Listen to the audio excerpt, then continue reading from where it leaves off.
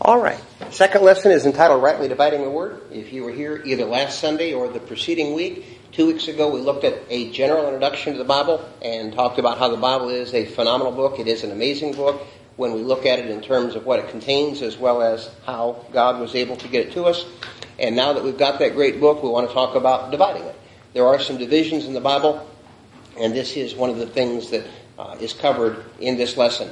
Now, it may seem old hat to us. We might think, well, we know all about the division of the Bible.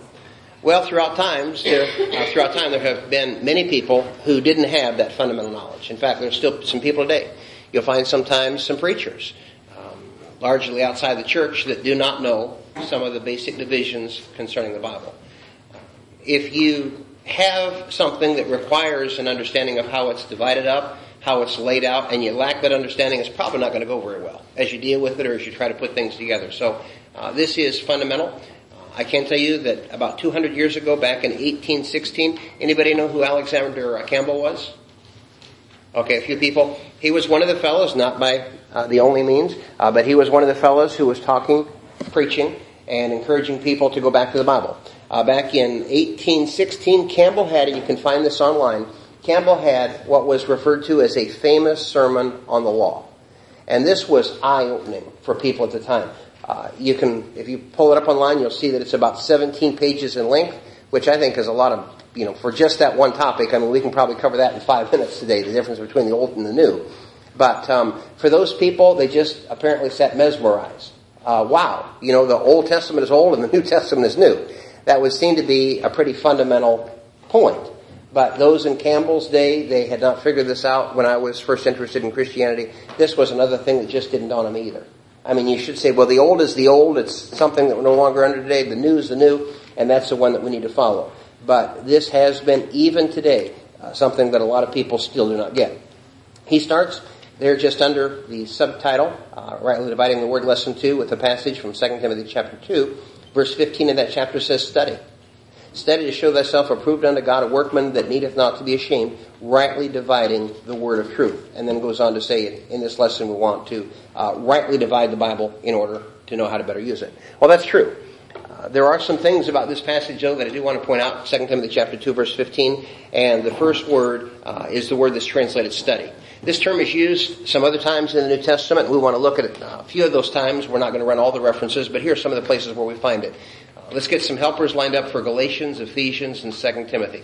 Galatians 2:10. Who wants to? Okay, Steve will head over there. Galatians 2, verse 10. And then we'll take a look at Ephesians 4. Ephesians 4, verse 3. Who wants to? All right. Lois will take care of that. And then from 2 Timothy chapter 4, 2 Timothy 4, verse 9. Bonnie will take care of that. All right, Steve, if you're ready, let's look at Galatians 2, verse 10. Only they would that we should remember the poor, which very thing I was also zealous to do. Okay, now, you might not immediately suspect that it's the same word, but that word that's translated zealous in Galatians 2:10, it's the same word that's translated study over here in 2 Timothy chapter 2, verse 15. Now, somebody says, let's go study tonight. High school kid. What do they mean by that, maybe? Let's go eat snacks and watch TV and spend 10 minutes hitting the books. So, sometimes that word study in our culture doesn't mean study. But when you know that that same word is used in Galatians 2, verse 10, and there is translated zealous, what's that tell you about the study? It's important, and this isn't something that we just, rifle through a few pages and say, well, okay, that's kind of an interesting verse. God has a lot more intended for us. A lot more desired for us, if you will, when it comes to studying His Word. Ephesians 4, verse 3. Being diligent to preserve the unity of the Spirit in the bond of peace. Okay, now, here again, it's the same word, but you see it rendered in a different way. It's one thing to be zealous, but now, what do you think that key word is from Ephesians 4:3? Be diligent. What words or what ideas would you associate with diligence? It's a routine that you do all the time. All right, that's going to be one great point that we would take out from that. It's going to be a routine. This is a part of life that is an integral part of who we are. It's something that we do on a regular basis. What else? Discipline. All right, there's going to be some discipline. There are probably going to be some days where we don't feel so well, or some days where we've got a lot of other things going on, distractions. So we make sure that we get into that habit, and we've got the discipline to make sure that that is a priority in life. What else? Be diligent. Depth. All right. Right. If you look at it from an intelligence standpoint, we want the people who protect us to be diligent. And that is, you have the discipline, you're doing that on a regular basis, but you just don't say, well, we don't have to dig into that. You make sure that you check that out and you are thorough as you deal with this. Well, when a company's buying another company, they do due diligence, which means they look at everything. Yes. And you want... Yeah, that's right. And even with the house, you ask the title company, you pay for the title insurance, and they'll go back and they'll research the title. They're doing the due diligence because you don't want to buy that house and you've wrapped up several, tens of thousands of dollars, and you find that lo and behold, it's got a bad title. And then, somebody comes along and says, well, your house is my house, get out. So we understand that due diligence, and God says you use that same kind of thing with my word. 2 Timothy 4, verse 9, same word. Do thy diligence to come shortly unto me. Okay. We can understand that, I think. The other two illustrations are helpful, Galatians 2 and Ephesians chapter 4, verse 3. But are there not some times where we say to a person, give your best effort to come to me? I mean, if there's an emergency, or we really need help, Teresa called this morning, she said, come. She needed some help with what she was doing. Hot pan, trying to get it in a box, and she said, come quick. Well, on the floors that we have, I may not come quickly, but I come as fast as I can, otherwise I'm probably going to bust a leg. But, there's some people who say, we need you now. So when it comes to God's Word, just that first word, study, there is a lot packed into that term. Then there are some other things that stand out here. Study to show who?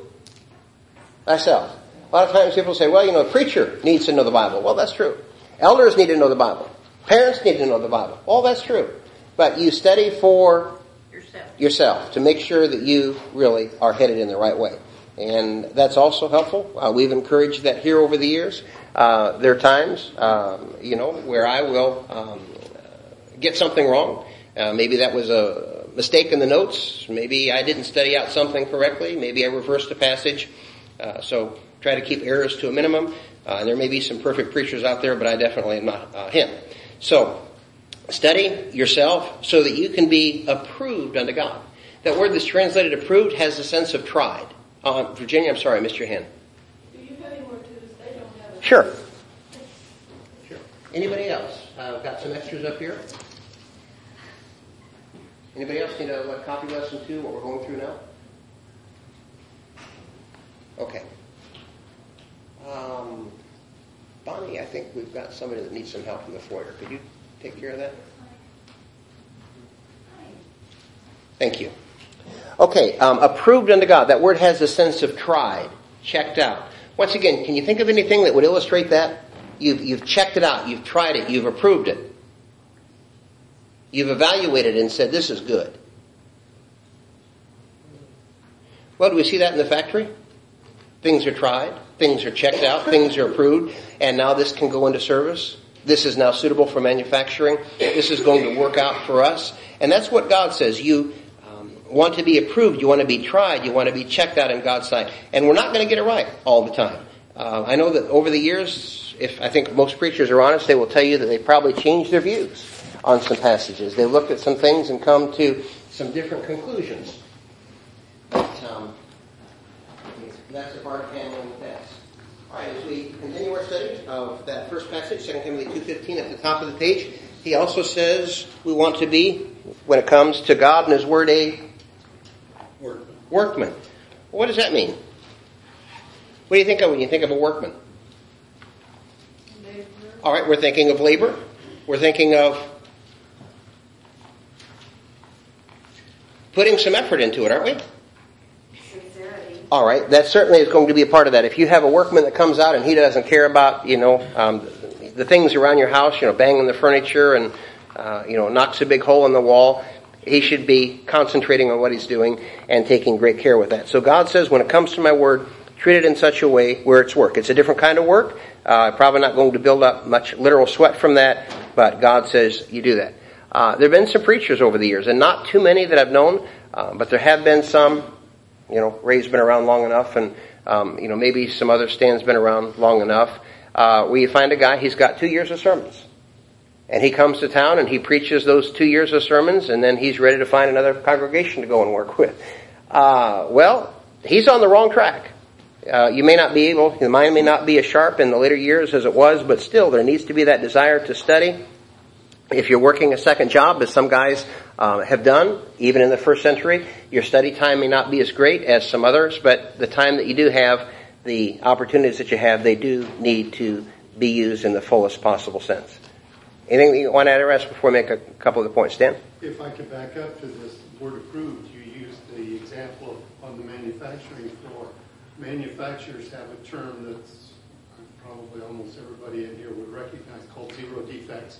And they're striving to be sure that something is not in air that's going to cause a problem.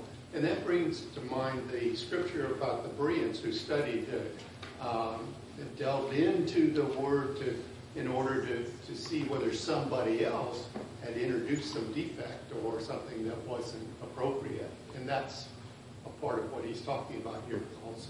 Yeah, Acts 17:11, now these were more noble than those in Thessalonica, that they received the word of all readiness of mind, examining the scriptures daily whether these things were so. 1 John 4 verse 1, test the spirits, many false prophets have gone out there into the world, so test the spirits to make sure that they are from God and so forth. So you do have all of that, and that is our goal, zero defects. We're probably not going to achieve that. That's one of the nice things about Bible class, where some things can kind of be, tossed around, and people can look at some things maybe in a different way, or, some views that may have been wrong in the past may have, been changed because of a class, those kinds of things. But that is our job, to make sure that we are as accurate with the Bible as we possibly can be. In addition to what he goes on to say there, in that second line, he says, a workman that needs not to be ashamed. There should be no guilt. If we're teaching the truth, then there shouldn't be any guilt, there shouldn't be any shame associated with that. There are going to be some lessons, personally and publicly, that are going to be more difficult maybe to receive and consider than others. But at the end of the day, we want to make sure that we've done the best job that we can, and we're not looking back on that and say we were sloppy with God's Word. And then he says we want to rightfully divide the word of truth, and I believe that's the King James translation. When we talk about handling the Word of God correctly, this part of the verse is a good illustration for that. For many years, and even now, some well-intentioned people have said, well, we need to rightly divide the Word. Well, that's true. And after they make that statement, they would say, well, the Old Testament is different from the New. So we kind of, even though they're connected, we need to sort of, almost slice them in half. And the Old Testament was for the Jews, the New Testament is for all people, and all that's true. But when he says rightfully divide, that's not really what he meant. The word rightfully divide, if you go back and look at that, especially in this passage, it means that we treat it truthfully. It means that we treat it competently. It means, as we've talked about before, we've studied things out and we're trying to do our best with the text. Now, if we're doing those things, are we going to make a determination that the Old Testament was for the Jews and it's old, and the New Testament is for the... Yeah, that's rightly dividing the word, but the idea that it's just here saying, well, part of the Bible is old and the other part of the Bible, the second half of the Bible, is new, that's the new, that's not really the point. You have to expand that just a bit. The New American Standard uses the term that accurately handles the word. Yes, there it is. Truthfulness, competence, accuracy, we're doing the very best that we can. And people are going to have different levels of understanding. Some people are schooled in Hebrew. I'm not. Other people have, an in-depth knowledge of Greek. They can translate the Greek New Testament. Other people have more cursory knowledge. Some people just like to look up words in the back of Strong's Dictionary and so forth. But we want to study at the best level that we can and take advantage of the resources that we have. He says in this lesson, as we mentioned before, we're going to try to rightly divide God's Word so that we can be the best users of it that we possibly can be. Anything that you want to add or ask before we start the main section? Okay. He says the divisions of the Bible. This is one of the things that a lot of people do not know. It's one of the things that as I study with people, I try to cover that. Maybe not the very first thing that's out of my mouth, but usually I don't try to wait too long before this information gets covered. Some people do not know how many books are in the Bible. We accept 66 books as being inspired as part of God's Word. If you will remember in the classes that we talked about in the last 2 weeks, I said that there are the apocryphal books. If you look at, for example, a Catholic Bible, you will find that they have some extra books, if you will, in the back. Two of those books that are better known would be 1st and 2nd Maccabees. Those are historical books. And somebody asked last week if we can find anything profitable in those books. Well, we can. because they do deal with some history, and Ray had mentioned some other sources after class last week that we can go back and look at. Somebody talked about Josephus last week. So those sources are not inspired, but they were sources that were writing during that period of time. And they can, for example, Josephus, the destruction of Jerusalem, there are some things there that they can offer as far as historical details that can be useful. But the Bible, we have 66 books. How many in the Old? Okay, very good. So that would leave how many in the New? 27. We've got 27. So that is the basic division. He mentions the Old Testament expresses or explains God's relationship with man before the coming of Christ, and it does. Takes us from Genesis, the beginning of everything, up to Malachi, about 400 years before the time Jesus came into the world. The New Testament, of course, tells us about the life of Christ and how God deals with man today, how he deals with people throughout the entire Christian era. It's important for us to realize that we've got to go to the New Testament rather than the Old if we want to find out how to become a Christian, how to worship, and how to serve God, all of those things. People will sometimes say, well, you don't believe the Bible because you're tossing out more than half of it. No. We've talked several times before about the Old Testament. Does it have a purpose? Yes. All right, Romans 15:4. The things written aforetime, that is the Old Testament. Paul said they were written for learning, that we can have hope and patience, so that we can get comfort through the Scriptures, those kinds of things. How does the Old Testament help teach us if we're not under it as a law? All right, let's toss out some of those. What would some of those examples be? Jacob having favoritism. All right, we can learn some things about family relationships. There were people who made some good decisions about their kids, and sometimes you've got, some great men, prophets of God, well-known servants, that didn't do so well. So you can pretty much start with Abraham and just go through the list there. What else? Things that we learn. Noah's faithfulness to God through all the years, and we have people still would not believe him, and God destroyed the world. Okay. Righteous people are going to live in a wicked world. We're not taking from that account that we've got to build an ark. That's not God's plan for us today. But the righteous people are going to be preserved, saved by God. The wicked people are going to be cut off. And the way that they're cut off, it's not going to be very pleasant. So, yes, Noah and the ark, many, many good illustrations there. We can get a feel for God's feeling or attitude about certain things.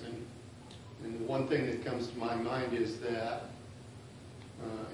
it's expressed in the Old Testament, but it's also brought out in the New Testament, brought out in the Old Testament. God hates divorce. Mm-hmm. Yeah. Malachi specifically talked about that. You learn some things about sin in the Old Testament. You see things about God's holiness, what it means to be a child of God. You find examples of apostasy. So a lot of the New Testament concepts that we read about and things, they're illustrated very, very well in the Old Testament. So it is a great introduction to God, who he is, what he expects of people, and then he says, here's my law for you to live under when it comes to the New Testament. So it is by no means a book or a section of the Bible, those 39 books that we want to discard. And even, I think it's 1 Corinthians 10, Paul said the things that happened to Israel happened for our learning. So that was apparently one of the things that was taught in the first century. They would go back and pull out some of those Old Testament historical examples. Certainly Jesus did at times. Trace? We can learn a lot about human nature. Mm-hmm. And like David, for example, he was far from perfect, but he still loved God. He asked for forgiveness, and God forgave him. Yeah. Yeah, you can. You think about, for example, about David, the time that he had the opportunity to kill Saul. And he asked, am I going to kill God's anointed? You find there a desire, if you will, on the part of some to engage in government rebellion. You could make that point from there. And then the ability for people to overcome that kind of thing. So just a ton of great lessons. Bonnie? We can also learn about God's patience with yes. us, how we can fall, and look at the Israelites. How many times God leading them out of bondage, and how many times did they slide back, and all the idols and all that, and he teaches us the patience that he has for us as well. Yeah, God reminded them, the miracles that you saw in Egypt, and yet that still wasn't quite enough for them to decide to always be faithful. And you've got the time of the judges as well. It's just that up and down, that cycle of sin and crying out and deliverance and so forth. So yes, just a ton of great information. There's only one God, and that's Jehovah God. Yes, and that was in Deuteronomy 6:4. Hear, Israel, the Lord our God is one God. And for the people of that day and time, that was a key message, because they lived in a time where there were a lot of pagan gods, many different deities, and that was a great point that had to be introduced to the world. And today, that's still important for us. We've got a world which is filled with pagan deities, and we can extract a great point from that. Don? We talk a lot about free will today. We have free will today, but they did in the Old Testament time too. It's hard to understand that they did have free will, but they did. Yeah. Like Bonnie was saying, and the Jews fell back numerous times. Well, Joshua, kind of comes up to the, end of life and says, choose you this day. Who are you going to serve? Me and my house, we've decided to serve the Lord. And you can go over and serve the other gods if you so choose, but you need to make a decision. And which way you're going to go. So, yes, major points about God, major points about people. So it really is an important part of the Bible. Stan? Well, it also tells us a lot about ourselves. In the Old Testament, well, one of the things that comes to mind is God was disturbed with the Israelites and said, this is a stiff-necked people. And if we're truthful about ourselves, we'll look at that. We'll look at the Old Testament and say, wow, I could see a lot of that either in myself or in those that are around me. Yeah. People sometimes leave you just scratching your head. You're wondering what they're thinking, especially after they have been helped and, maybe received aid from God. And people can sometimes turn on a dime. And the Israelites did. God has provided for them. Manna, where we're going to drink, and, we're lacking flesh, and God sends in the quail and so forth. People, even with kids, parents can do this, that, and the other thing for the kids, and then the first time the child doesn't get what he or she wants, you're the worst parents ever. And we look at that child and we say, well, how can you be so ungrateful? We have provided you food, clothing, shelter. We've taken you to the baseball games, and we've taken you to school functions, and we've done this, and this. And how can you possibly look at us and say something bad? Well, that's kind of the pot calling the kettle black. Because as adults, people have been doing that kind of thing for a long, long time. So it is really a good commentary on man and the Bible. All right, going back to that first section, Divisions of the Bible, page 1. He mentions, as we talked about a moment ago, the Old Testament explains God's relationship with man before the coming of Christ. New Testament shifts attention. It tells us about the life of Christ. Old Testament is saying the Lord's going to come. A lot of figures. Sometimes that's semi-direct when you look at passages like Isaiah chapter 53. Zechariah has some information about that, and so forth. Moses in saying there's going to be somebody like me. But there were a lot of types and shadows in the Old Testament. New Testament shows up. That time period comes, the Lord comes into the world, John the Baptist announces him, and then all of a sudden things that were foretold in the Old Testament start to happen in fairly rapid fire order. The New Testament also tells us about how God deals with us today, what we need to do. And as we mentioned, if we want to follow God, the plan is to use that New Testament arrangement. A couple things here, I'm just going to pause for a second before we pick up with that next paragraph. One of the illustrations, this is something that didn't originate with me, but it's probably the best one that I've ever heard, and it came from one of my teachers way back when, and he compared, if you're dealing with an adult, he compared the Old Testament and the New to a driver's license situation. And he tested out his stuff that he used. He was sending out some preacher students in the community and said, let's use this. And then they went out and used it and then came back and gave him feedback. So I like that approach and have benefited from many of the things that he taught. But he said, imagine Grandpa, 35, 40 years ago, 70 years ago, decides to get his driver's license. Goes in for the driver's license, and the examiner says 50 cents and an eye test. So pops down 2 quarters, eye test, here's your driver's license. Well, did Grandpa get his driver's license? 50 cents and an eye test, and he did get it. Today you go down to the driver's license clinic and you say, I want a driver's license. Here are my 2 quarters, and here's my eye test. I passed. I want my driver's license. That's not the rule anymore. Well, yeah. But you say, well, Grandpa got it for that. Look, I've got his picture. Here's the bill, 50 cents and an eye test. It's just why they come up with grandfathering in. Yes. Maybe. The law, as Steve rightly said, has changed. it did work for him, it's not going to work for you. Well, people can understand that. And that is an illustration that I have used literally around the world. And I have yet to find somebody that doesn't grasp it.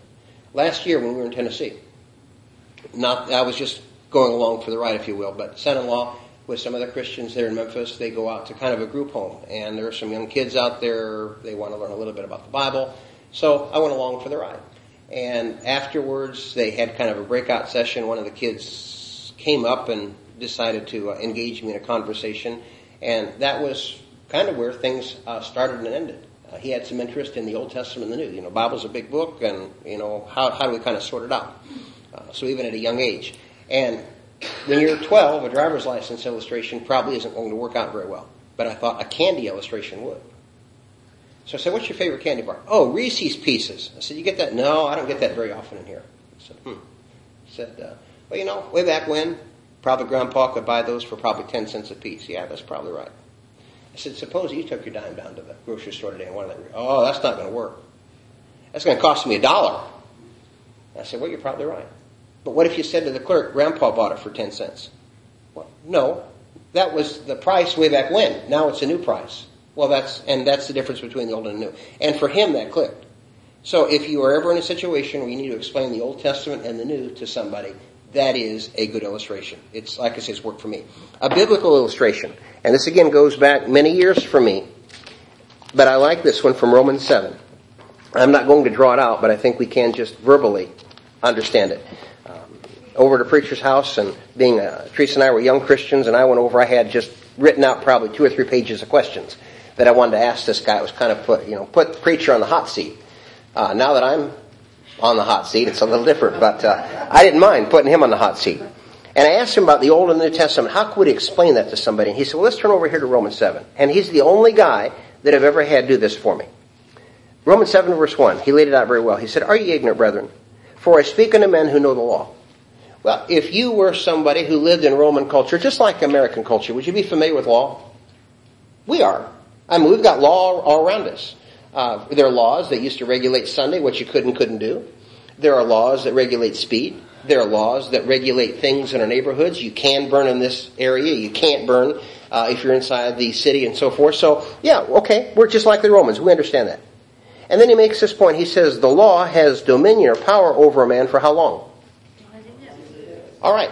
So as long as you're alive, the American government has power over you.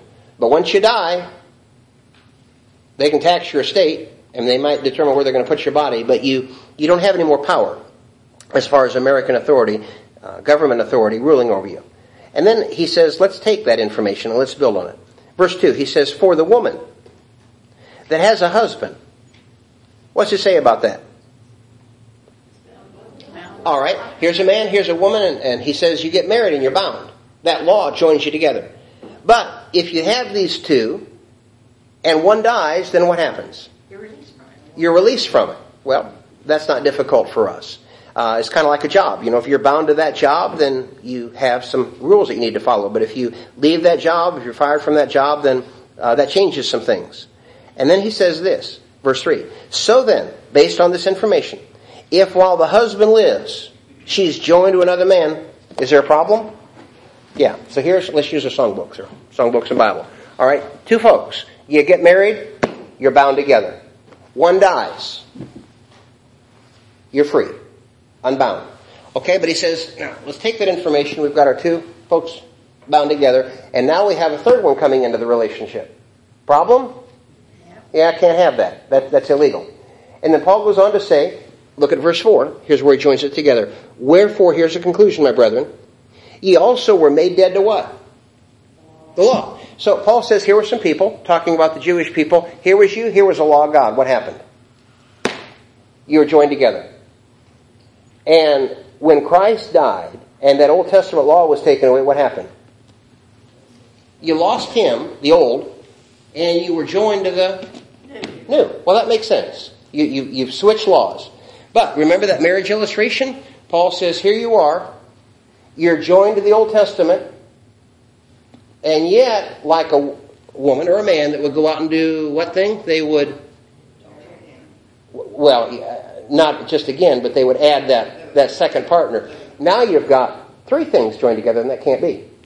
And that's his illustration. Old Testament, New Testament, and the believer. Can you be joined to those two laws? No. Just like a woman cannot be joined to two men. And that makes all the sense in the world. So if you walk people through that, maybe grab a piece of paper and diagram that. I've done that. Again, in this country and elsewhere, I have not had a single person fail to see, and they conclude, well, yes. And then the question comes up, well, what about the Old Testament? Are you saying that it's useless? No. But it's not the law that we're under. That is simply a law system that was for other people. It's been taken out of the way, and there are things, Noah and Moses and family relationships and so forth, there are things that we can use as far as principles and illustrations to learn about, Stan said, and some others, family relationships and those kinds of things. All right, thoughts that you want to add or ask before we look at the next section? Right. The Old Testament not only tells us how they lived in that time, and it gives us, examples, but it also tells us the beginning of the world, how Yes. it came into existence, what, Adam and Eve was put in the garden, why sin came into the world. I mean, if we didn't have that information, all we had was the New Testament, that would totally be lost. Yeah, we need that foundation. Yes, that's the foundation of Christianity, or the starting, the building of what came, and all of that had to come before Christ. Yeah, people usually want at least a general understanding of something. They may not need all the nitty gritty. Yeah. So you have there in that basic information, God exists. He's timeless. He created man. Man fell. There was a need for God to, if he really wanted to love man and help man, to fix that up. So that platform is there. That the Bible, it's just like building a house. We've got the foundation there, and he kind of framed things up and said we're going to get to the inside details and put the siding on and get the roof on, those kinds of things. But you're right, it's a very logical, very sequential book when you begin to divide it in the right way. Sam? The example you used of the marriage and a person being freed from the first spouse, whichever, that passes away, it's a little bit different with the Old and the New Testament. I think Paul addressed that when he started talking to the Jews that wanted to go back to the old law. In that case, essentially, it was, okay, the old law is dead, but I don't want to say it, there was still access to it, I guess, and they wanted that access, and he said, no, you can't do that. You have now a new spouse, and that's what you're to adhere to. They could still do some things like circumcision. And for a while, the temple was surely something that they could point to and say, well, we can still go down and worship there. But God, you're reading between the lines a little bit there, but when you see that desire in the New Testament, when you look at what happened in 7 AD, where God brought in the Romans and destroyed everything, it sure seems like God was saying, if you had any hopes of going back to Judaism, I'm just going to take... wasn't it Napoleon? He brought his soldiers to an area, brought them in by ship, and then had the guys go up and look on the cliff down at the ships below. You're a good history buff, maybe remember that, maybe not. And they lit the ships up and burned them. And it was kind of like, well, okay, guys, you're not going back that way. So you either go forward or there's really no place to go. And that was kind of what God did. I mean, he just burned it down to the ground. Did you raise a hand? I want to make a comment. For me, if somebody told me to go and build an engine, I know that the engines are out there, but I wouldn't have any knowledge of how to do that. So I would have to go back to some kind of foundation way back a long time ago when engines were first started and figure out how to put that engine together and make. So yeah, just to cut it off and say, let's just study the New Testament from here on. And when we sit down to study with somebody, that's all we study. They don't have that foundation. Right, and people don't even have a good foundation when it comes to the New Testament now. So you're sitting down and you really have some difficulty. So this lesson, it was designed in such a way, there's a lot more that can be said about any of these lessons. But it's a way of trying to bring people to a fundamental understanding to say the Bible is connected, it's a big book, and here are the big chunks. And if you want to study some more about that, we can, but at least, because if they can't get that, they're just not going to do very well with the rest of it. But you're right. Glenda? I was going to say real quick that the couple ladies that I met at my new job, Melina and Galina, they're from Ukraine and Russia. And Galina looked at me the other day and she talked about how she's Baptist and stuff, and have this Slavic, whatever. But she goes, I want you to look at me, she goes, I want to study the New Testament. Mm-hmm. And I didn't realize she hadn't even looked at the New Testament. Yeah. But she's Baptist. I'm finding more and more that the people who really have some Bible knowledge are the people who are incarcerated. And no, I kid you not. And are incarcerated in jail or prison. And my thinking based on that is that, number one, they're in a place where they are looking for something to discuss. You've got a lot of people with a little information here, and they kind of put that together. And then two, aside from sleeping, watching TV, or maybe devising an evil scheme, that's true. But you do have some people probably trying to spend some time reading the Bible. So, and that's sad when your most literate people, percentage-wise, are incarcerated than the people out roaming the streets. But that's where we're getting to as far as a country. And it's really sad. Okay, let's just before the Old Testament books, he talks about Luke 24, verse 44. Jesus mentions three divisions of the Old Testament: the Law of Moses, the Prophets, and the Psalms. And we can divide the Bible up in a lot of different ways. I would not say that one way is the only way or really the right way, but there's several ways. And whichever breakdown helps us and others, that's probably a good one to use. It can also be broken down into these divisions: the law, Jewish history, poetry, major prophets, and minor prophets. Then a basic division for the New Testament: Gospels, Matthew, Mark, Luke, John; history, that of course would be Acts, the letters of Paul, the general epistles; and then prophecy. Prophecy, of course, would be Revelation, and if you will remember how we went through that class, we talked about Revelation really seems to be a description of what we find in the first 26 books of the New Testament, not prophecy in the sense that people often refer to it, that being you have a lot of information about the end of the world. Old Testament books. First 5 books are basically law books. Sometimes they are referred to as the Pentateuch. Penta, 5. The Jews call them the Torah, written by Moses. They give us, as we talked about, the early years of man's history. Genesis is going to give us the story about the beginning. There is the all-powerful, eternal God. He created everything. Man fell. The flood came because the world got so bad. Then we get into the patriarchal age. This was the period from creation to the giving of Moses' law. He says there was no written divine law. Now, there was law.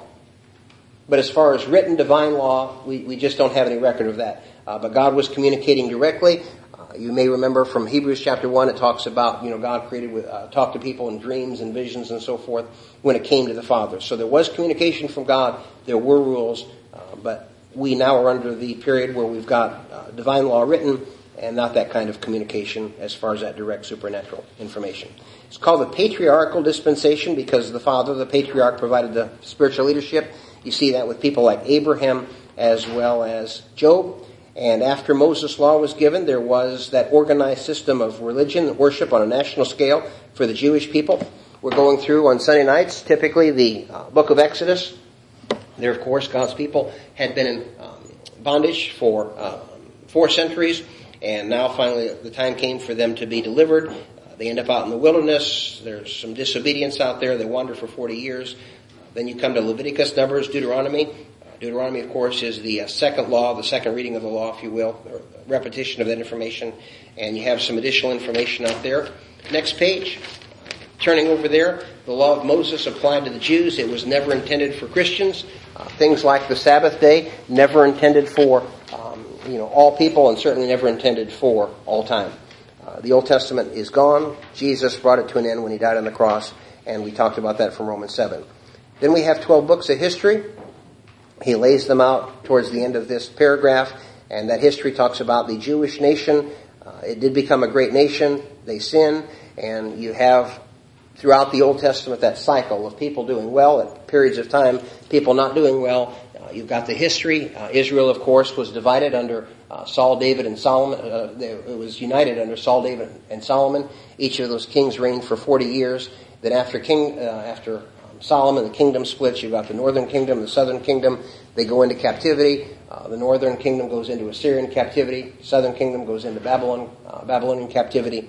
And God did a lot of good stuff throughout the south. The books, as far as the division he mentioned, the 12 books, Joshua, Judges, Ruth, Samuel, Kings, both of those books have 2 books of separation, First and Second Chronicles, also 2 books there. Ezra, Nehemiah, Esther, and we don't know with some of the books who the authors were. Then you have the poetry books, the wisdom books. A lot of people like these books in the original text. And again, this is a little bit beyond me because I just never studied Hebrew. But there is a lot of poetic information there that has been lost in translation. But still, people like these books. Job, people have often turned to that for suffering. Psalms, the same kind of thing. People want to look at that and find comfort there. You do have Proverbs, Ecclesiastes, a lot of wisdom, great insights there. Song of Solomon, that's a book that a lot of people don't talk about, don't study about. Some have tried to make the book refer to Christ and the church, which I think they just weren't comfortable with some of the things that talked about married life. But that is my view, that he was talking about an actual relationship with his wife. Probably the best known piece of writing comes from the Psalms, Psalm 23, and just a rich, rich part of the Bible. Then you have the prophetic books, the major and minor prophets. Major prophet, how did he differ from a minor prophet? God liked him better? Longer books. All right, longer books. Major in the sense that it's bigger, minor in the sense that just very limited amount of information compared to the others. Jeremiah, the weeping prophet, again, just terrific information. You have their Lamentations, Jeremiah, major prophecies written by Isaiah, Jeremiah, Ezekiel, Daniel, minor prophets being Hosea, Joel, Amos, Obadiah, Jonah, Micah, Nahum, Habakkuk, Zephaniah, Haggai, Zechariah, and Malachi. Isaiah had obviously a lot of messianic prophecy about 700 years before Jesus came into the world. Zechariah has a lot of prophecy as well. Some of the information is hard to understand, but that doesn't mean that it is impossible. Then you come to Malachi, that's the end of the Old Testament. Then you come to the New Testament, Matthew, Mark, Luke, John, written by the names of the books, and they tell about Jesus' life. Acts, of course, is going to be a book about the church. We start reading about the gospel. That word means good news. And then these fellas, as the book of Acts progresses, they begin to tell the story of Christ, how that was taken into the world, how it was shared, how the church began to worship, how people became Christians, a lot of information about conversions. And so God gave his plan. Jesus came into the world, Matthew, Mark, Luke, John. Acts tells us that the gospel went out into the world, and then you have Christians being told how to live in those next 21 books. I'd actually say the next, all the books of the New Testament, actually 22, because of what we study from the book of Revelation. He divides them a little further. The first 14, when you start with Romans, attributed by Paul, gives you the list there. Then we've got some other writers. Hebrews, we're not quite sure who wrote that. Different ideas have been put forth. Some think Paul wrote it. Others have suggested Apollos, and some even think that a woman wrote it. But it is an inspired book. We accept it that way. Then you have the 7 letters, which are often called the general epistles, to distinguish them from the writings of Paul, James. Peter wrote 2 books, John, 1st, 2nd, 3rd John, and Jude. Revelation, we've talked about that extensively from the recent class there. And then we've got the Bible divided into proper divisions. Old Testament or New Book? Genesis, James, Acts, Isaiah, Revelation, Ezra, John, Psalms, Malachi, Titus, Judges, Romans, Matthew, John, Job. All right, first 4 books. What are they? All right, Matthew, Mark, Luke, and John. The last book of the Bible is Revelation. What do we have? 3 books written by Solomon. They were, all right, Proverbs, Song of Solomon, Ecclesiastes. 5 major divisions in the Old Testament. Law, Jewish history, poetry, major prophets, minor prophets. 5 major divisions of the New Testament. Gospels, history, Paul's letters, general epistles, prophecy. 5 books written by Moses called the Pentateuch. Genesis, Exodus, Leviticus, Numbers, Deuteronomy. Number of books attributed to Paul. Okay, book of Acts, called the book of conversions. All right, yes or no? Are we living during the patriarchal age now? No. Correct. Was the book of Lamentations written by Jeremiah? Yes. Yes. Do the first 4 books of the New Testament tell us of Christ? Yes. Is Jonah often called the Messianic prophecy because he prophesies the coming of Christ more than any other? Who was it? Isaiah. Were there only 3 books of Jewish history? No. Do the 21 epistles of the New Testament tell Christians how to live? Yes. Do Leviticus, Numbers, and Deuteronomy tell us about the law of Moses? Yes. Did Paul write the book of Psalms? No. Can a person find out how to become a Christian by reading the New Testament? Yes. Is the story of the establishment of Christ Church found in the book of 2 Chronicles? Now, you didn't think we were going to get through that